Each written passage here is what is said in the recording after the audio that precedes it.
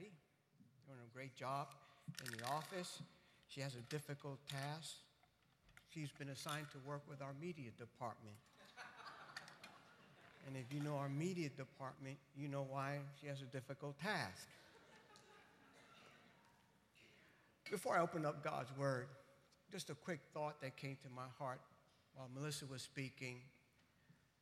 Think about it, how God brought her here to this church as a young teenager, where she discovered who Jesus is and surrendered her heart to the Lord.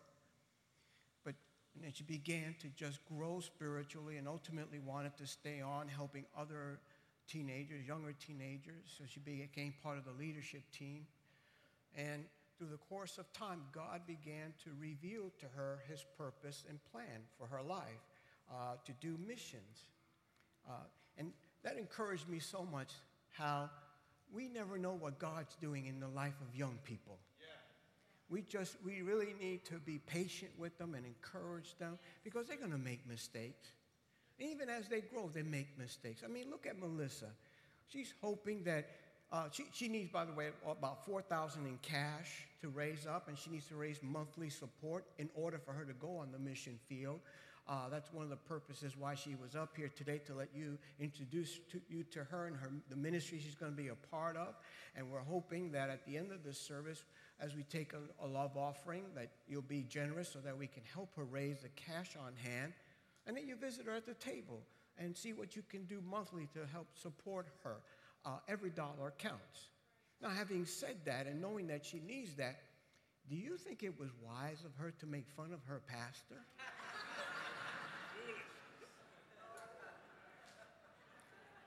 See, you can be a missionary and be all spiritual, and then all of a sudden you come up here and hey, making fun of your pastor. Especially you want him to take an offering for you? Not wise. Not wise. I think it's time for God's Word. If you have your Bible, I want you to look in the book of Psalms with me, specifically the 125th Psalm. That's where my thoughts come. This morning, I'm going to be reading the first 4 verses. Verse 1, those who trust in the Lord are as secure as Mount Zion. They will not be defeated, but will endure forever. Just as the mountains surround Jerusalem, so the Lord surrounds his people both now and forever. The wicked will not rule the land of the godly, for then the godly might be tempted to do wrong. O Lord, do good to those who are good, whose hearts are in tune with you. Gracious Father, I come before you this morning. This is the moment where I stand before the people as your servant, God, to communicate the thoughts you've put in my heart, the thoughts that you want all of us to hear. So help me now to do that, Lord. Empower me with your Holy Spirit, and help me to say only what you want me to say, to do only what you want me to do, and help us all to hear what you want to say to us today. In Jesus' name. And everyone said with me?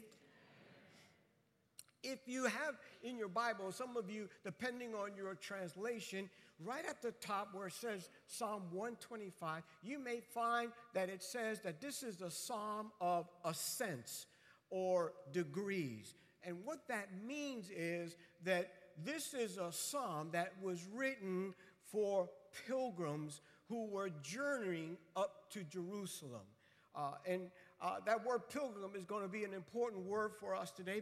So by definition, a pilgrim is someone who travels to a holy place. That's one of the definitions of a pilgrim that we're going to use today.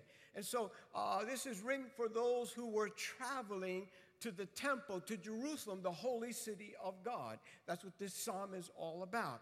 And I thought it was be important to remind us all today that Christianity is about being on a pilgrimage. It's about you and I understanding that we're on this spiritual journey to get to know God better, so that in turn we might become more like him. So that's what the spiritual journey is about. That's what Christianity is all about. It's a pilgrimage, to use our word. Now, on this pilgrimage, it's important that we are reminded of something. Listen to 1 Peter chapter 2 in verse 11.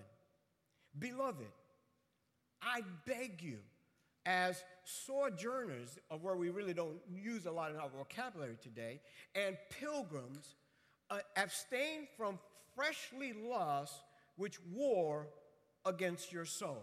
This is in the New King James Bible, so I'm going to read it now in a more modern translation, the NLT. Listen, it says, "Dear friends, I warn you, as temporary residents and foreigners, to keep away from worldly desires that wage war against your very souls."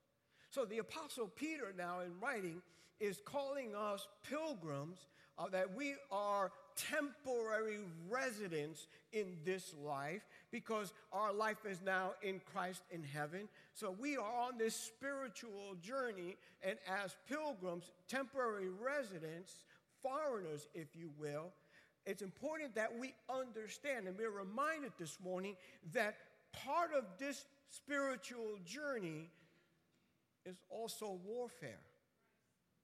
In other words, part of this spiritual journey, there are things that take place that the Bible says war against our very souls, or are against our souls, to the measure that it can destroy our spiritual journey. So we need to understand that we are ever engaged in this spiritual warfare as we are on our pilgrimage, getting to know God more and becoming more like Him. Now, the reason why there's this warfare, because we have an adversary called the devil, whose goal it is to derail our spiritual journey. In other words, to keep you and I from knowing God more so that we can become more like Him. His goal is, I've got to do whatever I have to do to derail that spiritual journey, to keep them from knowing God better and becoming more like Him. Now, notice that to do this, Peter uses the phrase, he said, there are fleshly lusts, or the more modern translation, worldly desires. Now, what does that mean? Worldly desires simply means this, that our adversary uses the pleasures of this physical life to distract us, to derail us from our pilgrimage. You see? And so all of these things we need to recognize, because his goal is to get you and I to settle down and enjoy life. Now listen to what I'm talking about. Settling down simply means this. When the focus or the priority of our lives becomes the physical enjoyment of this life rather than the spiritual growth of knowing God better and becoming more like Him, we've now settled down. And it's such a temptation. That's what the devil uses. We are surrounded by all of these callings, if you will, these voices that are looking to us, talking to us about enjoying pleasure. Don't be in such a rush. Enjoy, settle down, enjoy this, enjoy that. It's why, by the way, we have so many people during the summertime that literally take off from church. They're out enjoying. Now listen, is God against enjoyment? Absolutely not. I want to make sure you understand that Pastor Carlos is not against enjoyment. After all, remember, last week Pastor Carlos was dancing. Let me get that out of the way. So, we're not against enjoyment. God's not against enjoyment. But there has to be that priority in our life, that understanding, I'm on a spiritual journey. I can't lose focus. And all around me, there are distractions that are designed to get me distracted from what my true purpose in life is as a Christian, and that is to get to know God better and become more like Him. And they're not out and outright evil. They're just there to get you to be distracted just a little bit, just to enjoy a little bit. I have a pastor friend that many years ago told me his problem is during the summertime, literally, his congregation tells him, bye-bye, see you in the fall, because they have boats, and I need to be on the boat for the summer. And they literally take the summer months off because they're on the boat. He has his choir, he has to cancel choir because more than half the choir have boats.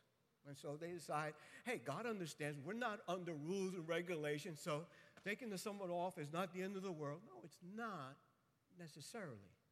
But it speaks to the fact that our priorities have shifted. Our priority is not getting to know God more. It's about, I want to enjoy this life, you see.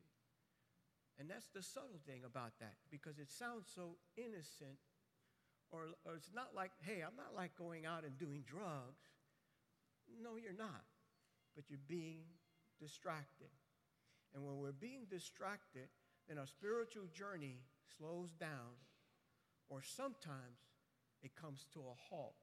And when that happens, we start to lose the war for our soul. Now, getting back to our psalm, this psalm to me speaks to how you and I can be successful in our pilgrimage, in navigating all of these pitfalls and traps in our spiritual journey. So let me begin and declare this. In our spiritual journey, if we're going to be successful at it, it's crucial that you and I trust in the Lord. Everybody say that with me. Trust in the Lord. Now, you'll see it coming up on the screen. By definition, that word trust means to place one's hope and confidence in.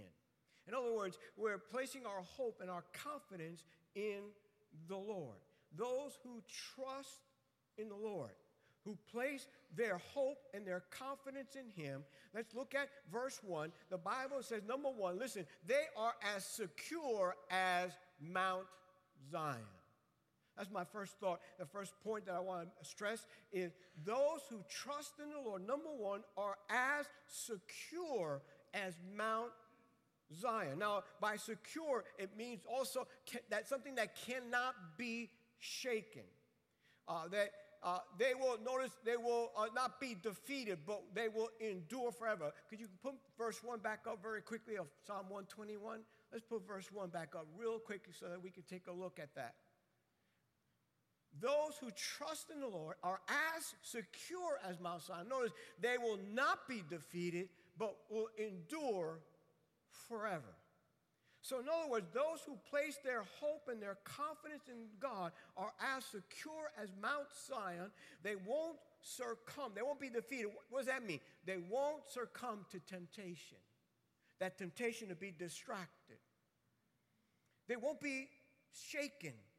Their faith will be so strong that in the trials of life, in the spiritual warfare, their faith won't be shaken. Now, I think it's important that we look at why that happens.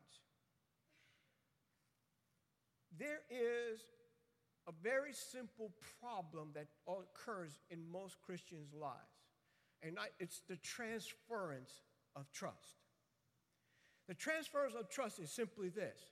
Rather than trusting in God, I begin to trust in someone else. You see. You and I need to recognize the Bible exhorts us to trust in the Lord.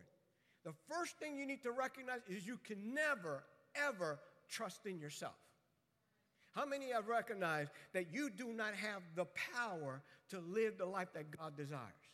None of us has, right? And there are times where we tell ourselves we can do this thing only to find out we really can't do this thing. To trust in the Lord says, I don't put myself in a place of temptation because then I'm going to get distracted and I might succumb. Let me give you a very practical example. Those who are dating, if you put yourself in a place where you are alone constantly, you tempt yourself into doing something you ought not to do. I have literally counseled a couple that were doing Bible study by themselves on the couch at home with nobody there. And at one point, they began praying for one another. And in their praying, they're massaging each other's shoulders. This is a true story. And from that, they began to make out. And from that, they had intercourse. And when they came to see me, they were so distraught, understandably so. But I said, you violated so many rules about avoiding temptation. You put yourself in a place. It's like you're jumping off a cliff and saying, God's going to hold me.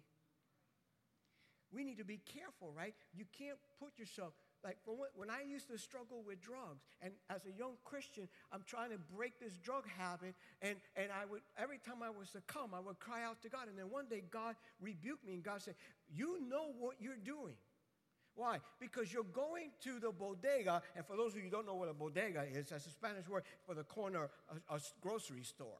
That in New York, you have them on every corner just about, right? So there was this specific bodega where I used to buy drugs. So God said, why are you going to that bodega? You're not really going to buy food. You're going in there, and then all of a sudden the temptation is too strong, and you succumb and you buy drugs. Of all the bodegas in New York, why do you go to that one? And I realized I was the one putting myself in a place I would not to have put myself. So what I'm talking about is those who trust in the Lord, like Mount Zion, they're not shaken. Their trust is not in themselves. Their trust is in the Lord. Listen, their trust is not in others. Please don't ever put your trust in this pastor. I'm a human being with a lot of faults, probably more faults than you, and I ultimately will fail you. Every pastor will fail you. Every church at one point will fail you. See, there's the transference that take place that people think the pastor's the one that's got to do this work. The pastor's going to do it. That's why they don't want anybody else to pray. Only the pastor can pray for me. There are people in this church that have much more powerful prayer life than I do. That you would be far better off going to them to pray than the pastor. But people think, see, there's the transference of trust. I only trust the pastor to pray for me. I only trust my church, as if God can't speak in any other church. You see, you need to be careful about this transference of trust. You have to put your trust only in the Lord, because yourself, others, organizations, ultimately, they at one point or another may fail you. And when that happens, all of a sudden now, your spiritual journey gets derailed, because you start blaming God for the failures of a human being. You see? And it was all because you put your trust where it shouldn't have been. You have to trust in the Lord. Why? Because the Lord will never let you down. I may let you down, this church may let you down, but the Lord will never let you down. Come on, look at your neighbor and tell him that. The Lord will never let you down. He'll never let you down. So number one, those who put their trust in the Lord are secure as Mount Zion.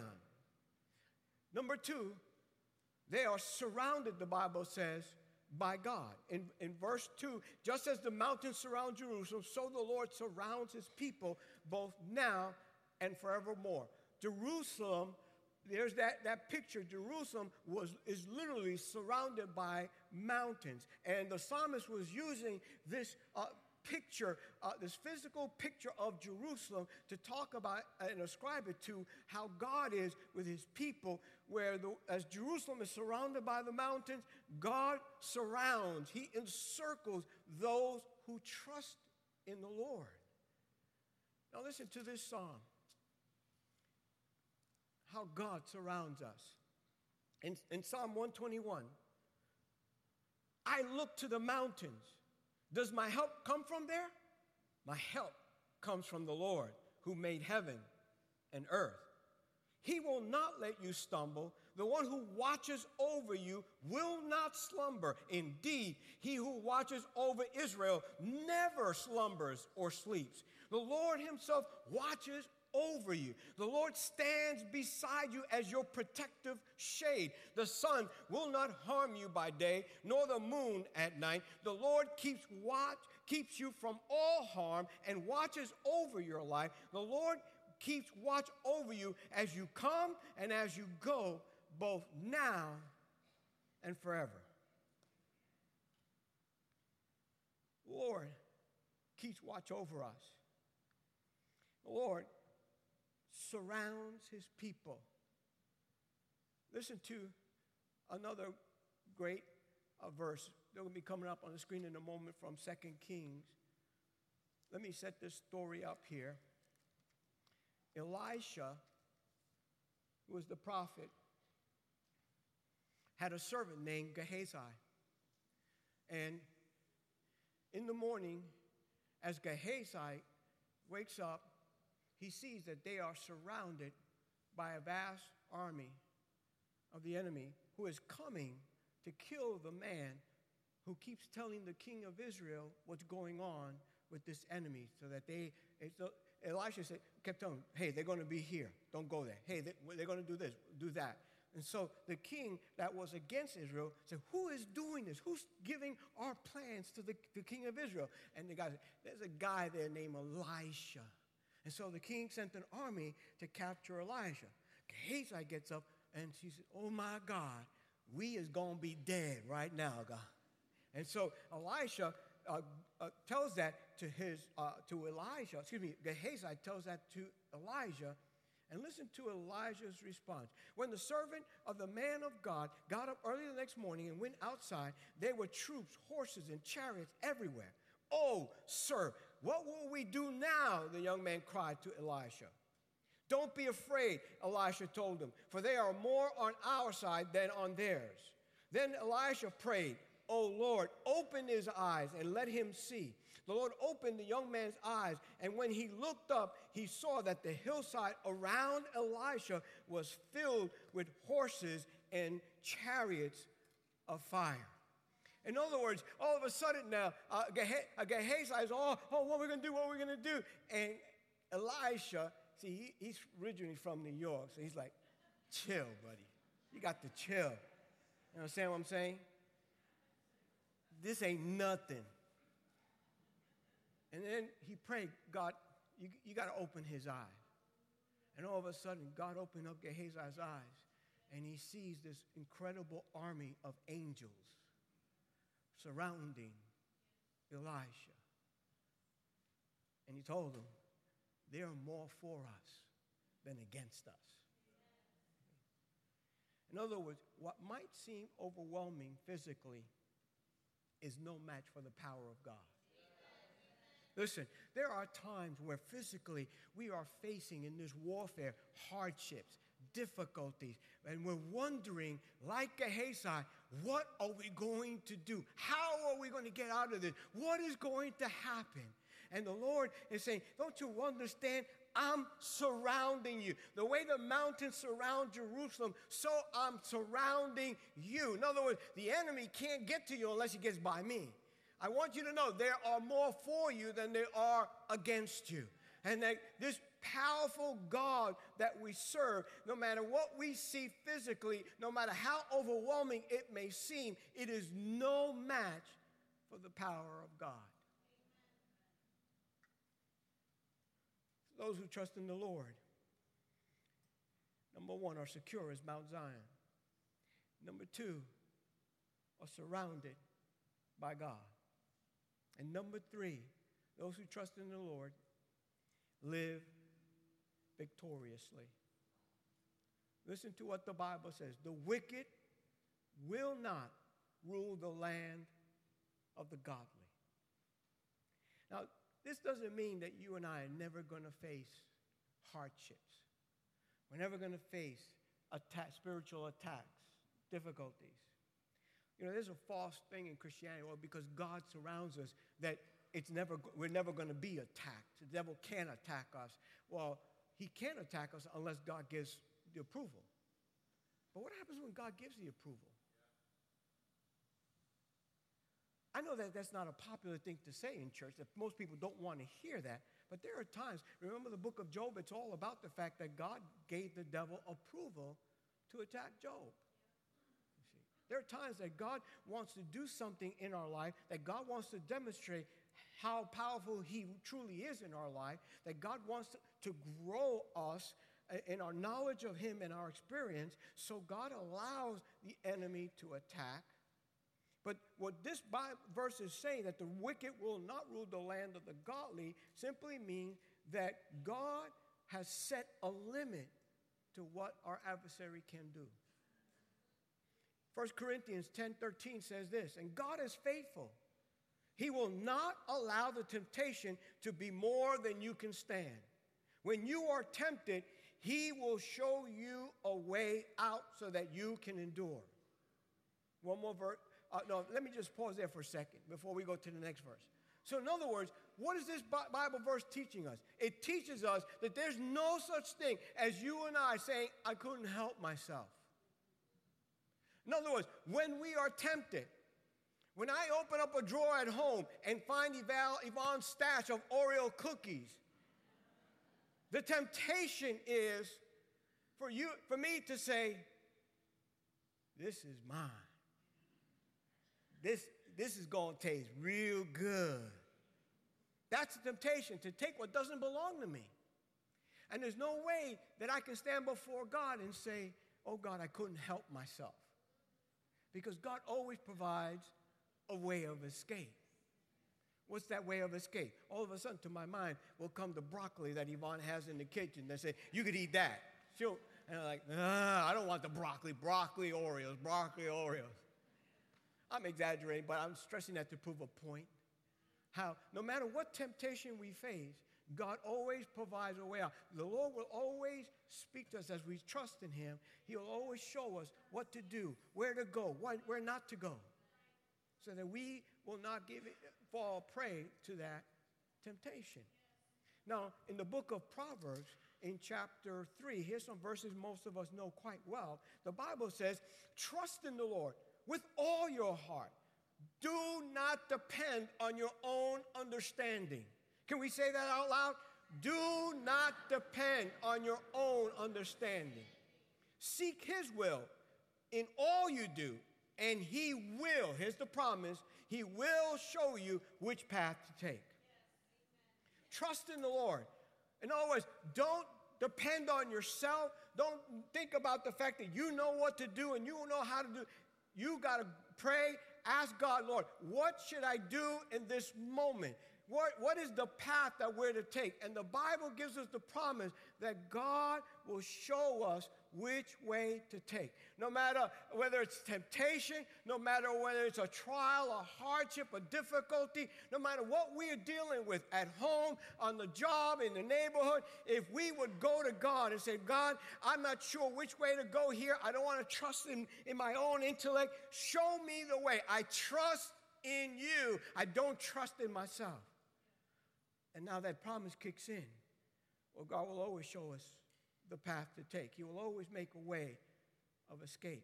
That's why those who trust in the Lord will live victoriously. Worship team, if you would come quickly, please.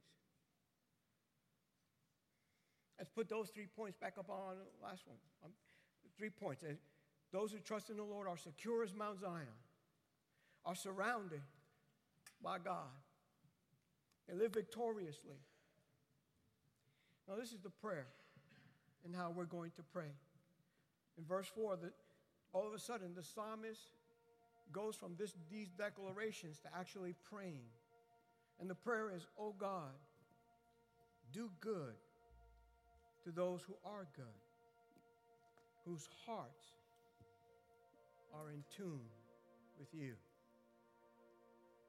This is the prayer of the psalmist. That as we are on this pilgrimage together, this spiritual journey, to grow in our relationship with God so that we can become more like his son Jesus Christ here in this life.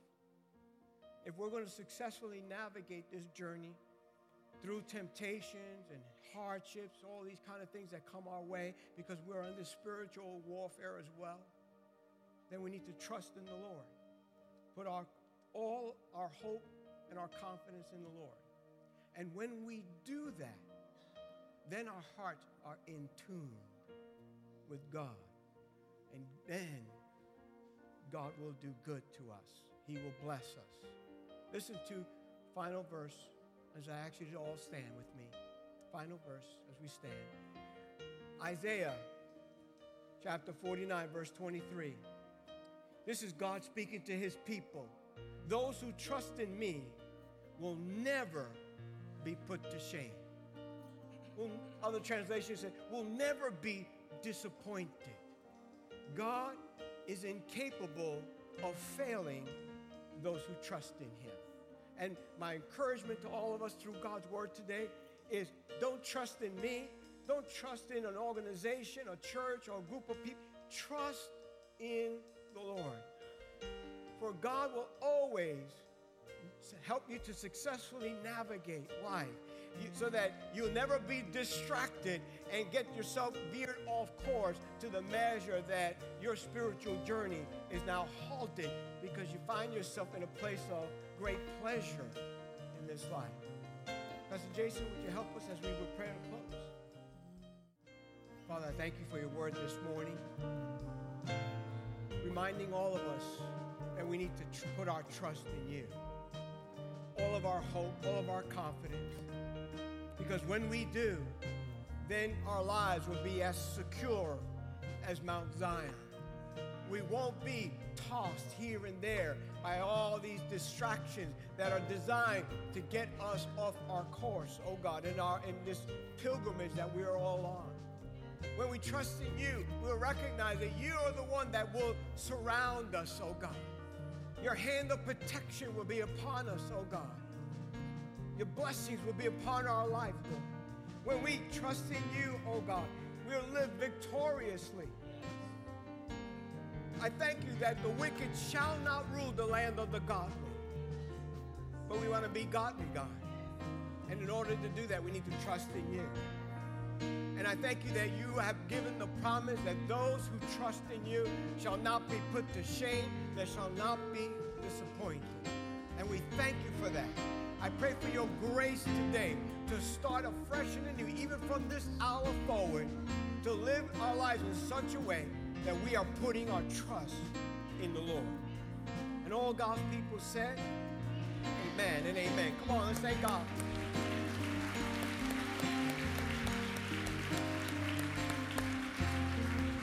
Amen. Now I need to do one more thing. In spite of her foolishness, I want to take a love offering for Melissa. Melissa, I'm going to ask you to go right to your table outside, if you will, please. This is a free love offering. Make that out to the church, and we're going to wind up giving her one check and sending it to her account. This is going to help her on this journey to fulfill God's purpose for her life, to reach college students with the gospel.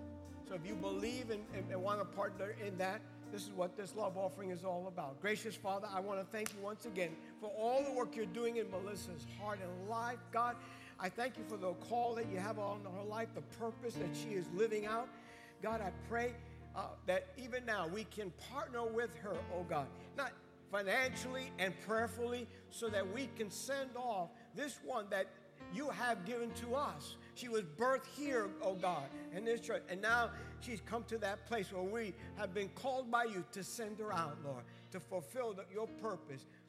Bless this offering, I pray, in Jesus' name.